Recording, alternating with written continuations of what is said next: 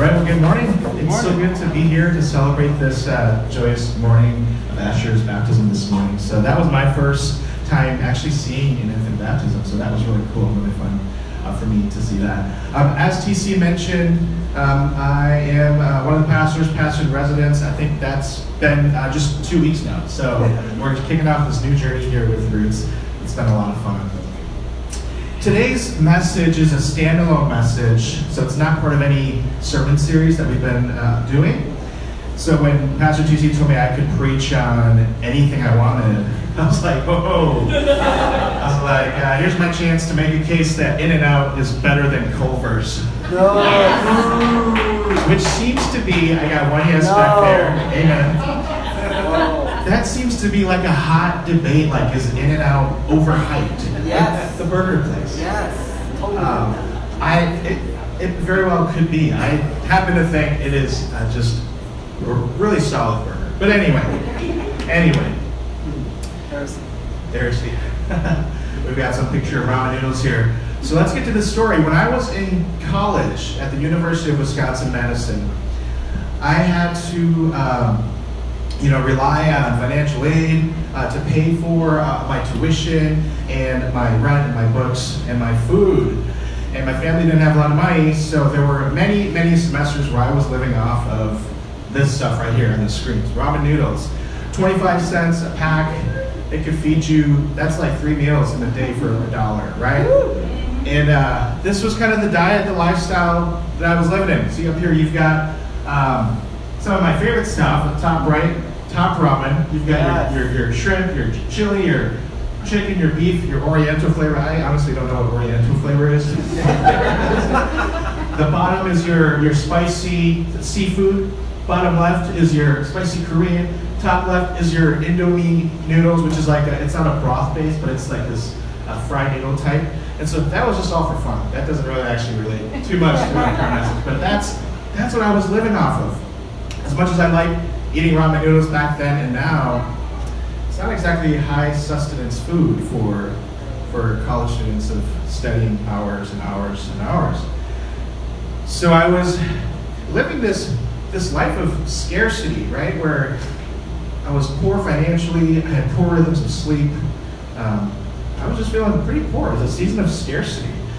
And I think college students, I know all of us have different experiences, but if you had an experience like mine, you kind of wonder why we put ourselves through that. We're this season of scarcity where we are just living kind of bare minimum for years. It's like 3, 4, 5 years. And I think the hope is that coming out of that season of scarcity, that we can then go on and get the job that we aspire to get and enjoy a future season of more abundance. I think that's why we go through that season of scarcity, so that we hope we can enjoy greater future abundance in the future. Well, the title of this morning's message is Hear This Promise. Hear this promise. Our text this morning is coming from the book of Joel, one of the Old Testament prophets. Before diving into our text this morning, I just want to situate the prophet Joel in relation to some of the other Old Testament prophets, because there's a lot of them, and it's easy to get them mixed up. And so, in your Bibles, Old Testament prophets are broken up into 2 major divisions: the major prophets and the minor prophets. And Joel is part of what's called the minor prophets, where that word minor just refers to the shorter length of the book. And there's 12 minor prophets. Joel is the second book in that collection of 12. Now, even as I'm using the word prophet, that word can mean different things to different people. In the Old Testament, a prophet was simply God's spokesperson to God's covenant people. Right? A prophet was just God's spokesperson to God's covenant people, Israel. Prophets often received these visions. They would receive these words from God, and they would speak these visions and these words to Israel to call them back to covenant faithfulness with God. A lot of times their messages included a word of judgment and hope and future blessing. So we're going to see that today, that Joel is going to deliver a message like that of judgment on covenant God's covenant people Israel, and future hope to them. And in the first chapter of Joel, it'll already have laid out what the judgment aspect on Israel through a locust plague. Through a locust plague, which I'm willing to bet none of us have ever experienced a locust plague before, maybe a couple of us. Where we pick up this morning is Joel chapter 2, after Joel has already invited Israel back to return to their God in repentance. And now Joel is relaying God's promises to Israel. That's where we're going to pick up today. So if you have your Bible with you, Bible app, or you turn to the screens, we're going to be in Joel chapter 2, verses 23 to 26. Joel chapter 2, verses 23 to 26. And the promise reads like this. Children of Zion, rejoice and be glad in the Lord your God, because he will give you the early rain as a sign of righteousness. He will pour down abundant rain for you, the early and the late rain, as before. The threshing floors will be full of grain. The vats will overflow with new wine and fresh oil. I will repay you for the years that the cutting locust, the swarming locust, the hopping locust, and the devouring locust have eaten, my great army which I sent against you. You will eat abundantly and be satisfied, and you will praise the name of the Lord Yahweh your God, who has done wonders for you. And my people will never again be put to shame. The word of the Lord. We read that Joel is prophesying to the children of Zion. Children of Zion. Zion was just the name of a mountain in Jerusalem. When we see Zion, children of Zion, it's referring both to the location of Israel and Jerusalem and to the people of Israel. And so Israel had gone through this locust plague, as I mentioned back in Joel chapter 1, verse 4. In that part of the chapter, the prophet writes in chapter 1, verse 4, what the cutting locust left, the swarming locust has eaten. What the swarming locust left, the hoppus locust has eaten. And what the hopping locust left, the devouring locust has eaten. I never knew there were so many different kinds of locusts until I read this passage. One wave after another, Israel was watching its food source, its crops, its life source be depleted by these different locusts.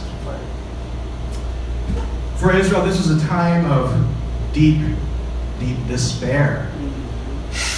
In Joel 1:8, he writes, lament like a woman dressed in funeral clothing, one who has lost the husband of her youth. Lament like a woman dressed in funeral clothing, grieving the loss of her husband. Which is, there's kind of a literary thing going on here with Joel writing this, but if you just extrapolate that a little bit, locust plague, famine, lack of food, people actually die too as a result of that. So this locust plague brought grief and brought despair at the greatest level imaginable for human beings. And this is where for Israel it felt like all was lost. I know in a room like ours, I know many of us are familiar with that kind of despair, with that kind of loss, that kind of grief. Have you ever been in a season where it felt like wave after wave you were losing? That there was grief, season to season, back to back, that there was challenges upon challenges. If it's all right with you, church, I'm going to share a little bit about what that looked like for me. Can I do that this morning? Can I be raw and honest with us? So my first season of challenge, my first locust plague, if you will. Was about 4 years ago when my family and I moved from Wisconsin to Los Angeles for seminary. In Wisconsin, I was serving as a worship associate for a few years, and I was really enjoying, what I was doing, how the ways in which I was serving, and had some great mentors and great friends. When we left to California, we didn't know anybody, and so it was really hard for me to be away from that community. But not only so, my wife Alice was working full time, and our daughter was Penelope. She was 2 years old at the time. And so we flew out there and tried to start this whole new community. We made a lot of friends, but it was still hard during some of our most challenging times. Because as many of you know, when you move to a new place and you don't have a lot of strong friends or family there, things are just hard. And so we experienced that in a really real way in our 2 years out there. But not only so, going through the actual challenges of what seminary proposes entails, the theological wrestling, and even how I learned that a lot of students in seminary, they actually go through a lot of degrees of depression, where some people actually call it cemetery instead of seminary. Have you heard that? It's like the place where you go for your faith to die. And, thank God that God is a God who revives. Amen? That's right. And so it doesn't end there. But if you go through that journey, you will be challenged. But thank God He is a God who can raise the dead.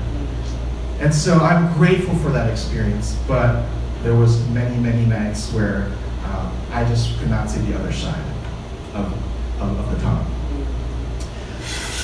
Fast forward to where we are here. So that was 4 years ago. We've been in the Twin Cities for about 2 years now. My next season of really challenging despair and grief was when we moved to St. Paul. I had been contacted by a church here in St. Paul if I would plant their second church campus. At the time, it seemed like a really awesome fit, right? They were a second generation Hmong American church plant, looking for a Hmong pastor who had been seminary trained, who had spent ample time outside of the Hmong church. Hey, look, I was a Hmong pastor, seminary trained, who had spent ample time outside the Hmong church, looking to serve at a second-gen Hmong church. There you go. So we kind of checked each other's boxes on paper, and we were excited. What happened was, when we got here, we discovered some pretty major differences in ministry values and practices with this church. Part of it was our acclimation to the church, to the Twin Cities, because as you know, LA or even just the coast in the Midwest is very different. So part of it was just our acclimation back. But even in the short 6 months that I was with that community, that my family and I were there, we really fell in love with the people there. And so when we made what felt like the hardest decision in my life to discontinue my role with that church, I felt like I had to grieve the loss of relationships. I had to grieve the loss of the community that could have been. The only other time I grieved like that was when my mom passed away 9 years ago. I didn't think I would grieve the loss of that community to that degree. And so that brings us here, where now we've been a part of the Roots community. And through all of that, through that crazy journey that we've been on, Alice and I, my wife, we've had to continue to remind ourselves to look back to God's promises. That even in times of despair and crisis, in times of deep grief and loss, that we have a God who promises an abundant future, a good future. We have a God who will repay you for the years that the locusts have eaten. And so that's where we've witnessed God bringing that reality into our life, into our marriage. So the children of Zion, if we return back to our text, they were struck with this locust plague. This was their years of despair and crisis. They had grieved long and hard, just like us, just like many of you.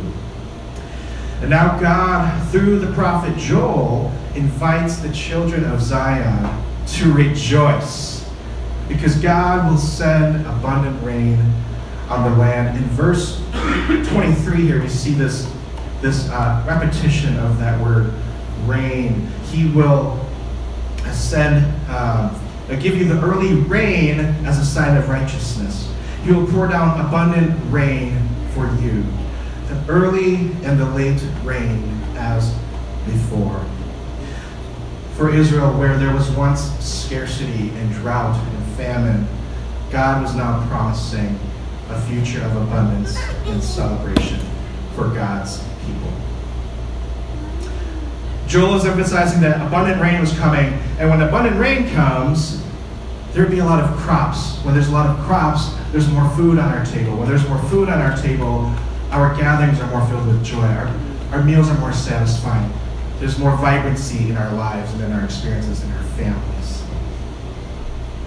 So church, hear this promise today, that in seasons of despair or crisis, we have a God who promises future hope, future abundance, future blessing for his people. Amen? Amen. Amen. Some of us will say, hold on there. Hold on a minute. I thought I saw in this text that the great army was sent by God himself. We've got to put the brakes on that for a second, right? That God says, I sent the great army against you, the locust plague. To better understand why Yahweh would do this, why Yahweh sent the locusts, we have to recall the unique relationship that God had with Israel. That Israel was God's covenant people. That of all the nations of the earth, God had chosen Israel to be his people, and that he would be their God. And that was their agreement. That was their covenant.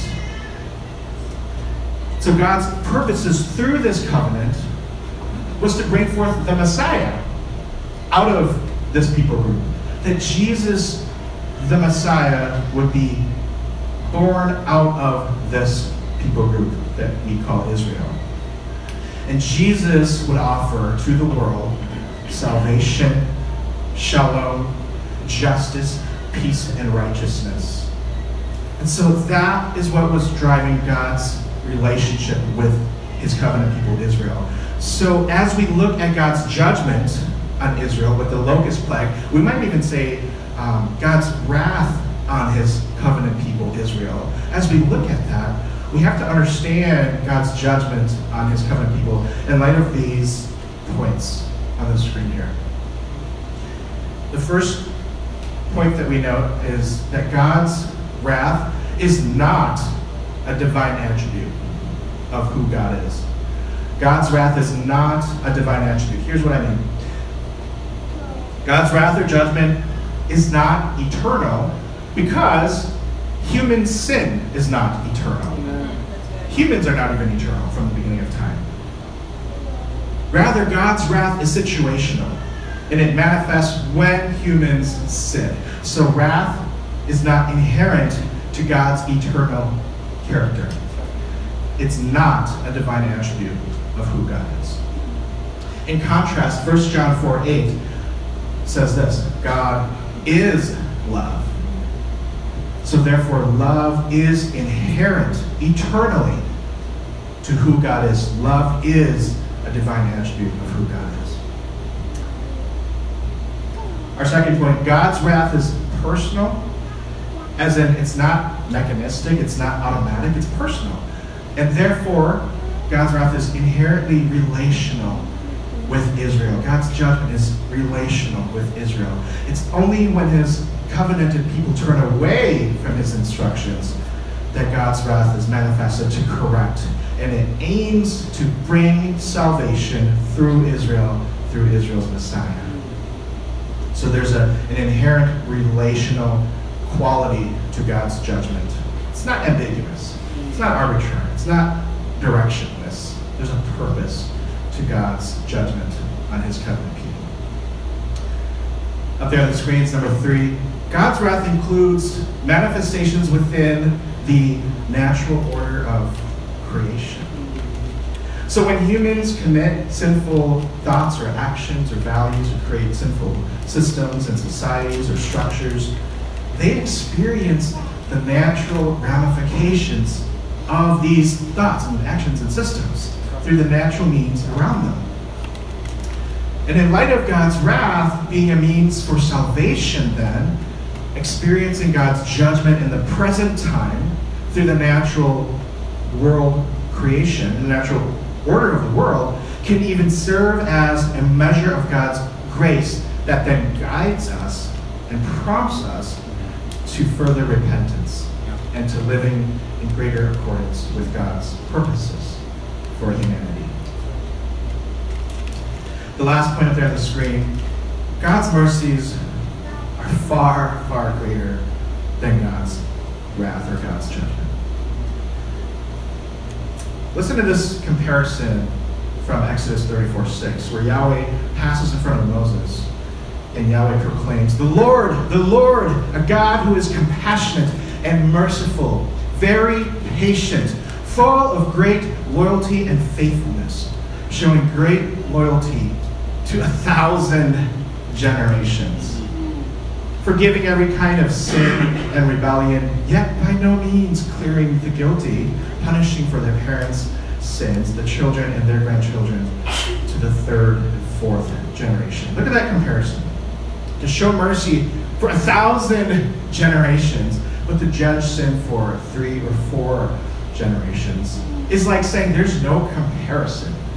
God's mercies far outweigh God's judgment on broken humanity, God's covenant people.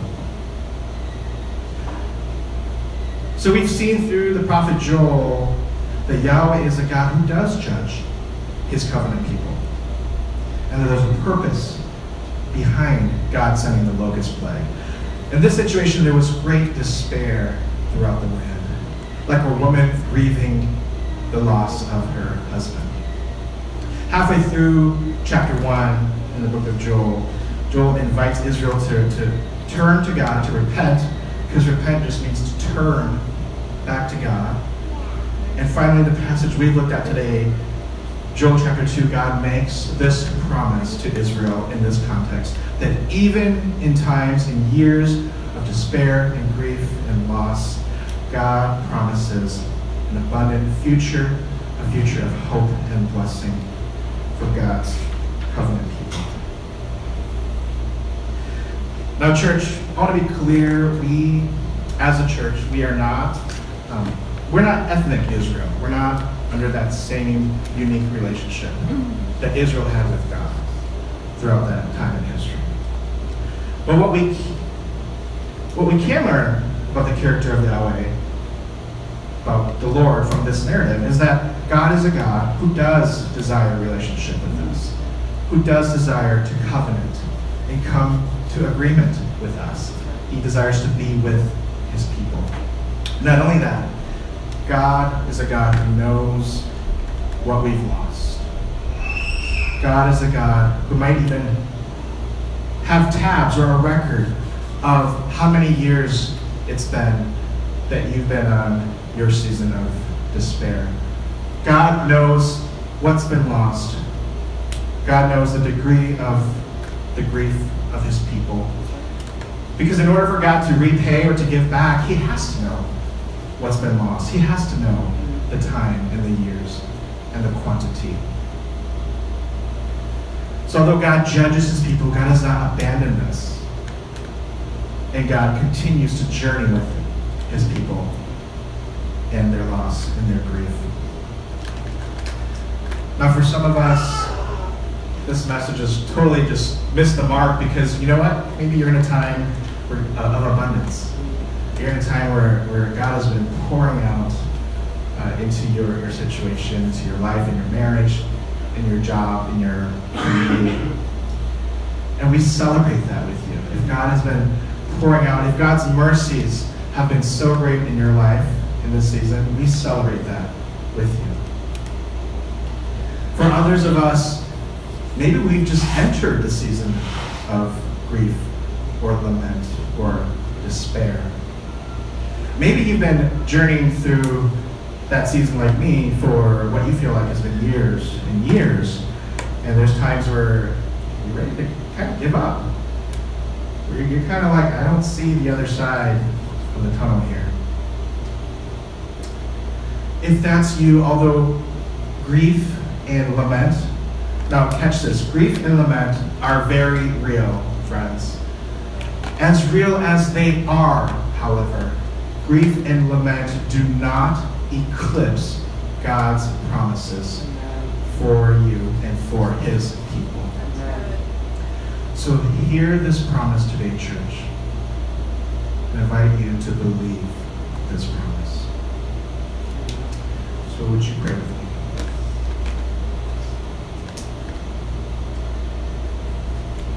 Lord God, we confess that as your people, Lord, we at times turn away. That in the brokenness of the world around us and the brokenness that is within us, God, though you desire to be with us, we have turned away. And that we are in need of your mercy. And that your word says your mercies are new every day. So God, we turn to you and we receive the promises that you made to your people. That your judgments are not in vain. God, that for Israel, you desired a certain salvation and a certain purpose for Israel. So Lord, we can learn from that today. That God, you are a God whose mercies far outweigh anything else, Lord. Any sin, any evilness, any brokenness, God. Your mercy and your victory has triumphed over that in Jesus' name. So Lord, today we receive that and we step into the promise that you have for your people because we know you are a good God. We thank you that all of this is possible through your Son, Jesus. And Lord, as one body, we say amen in Jesus' name. God's people said, amen.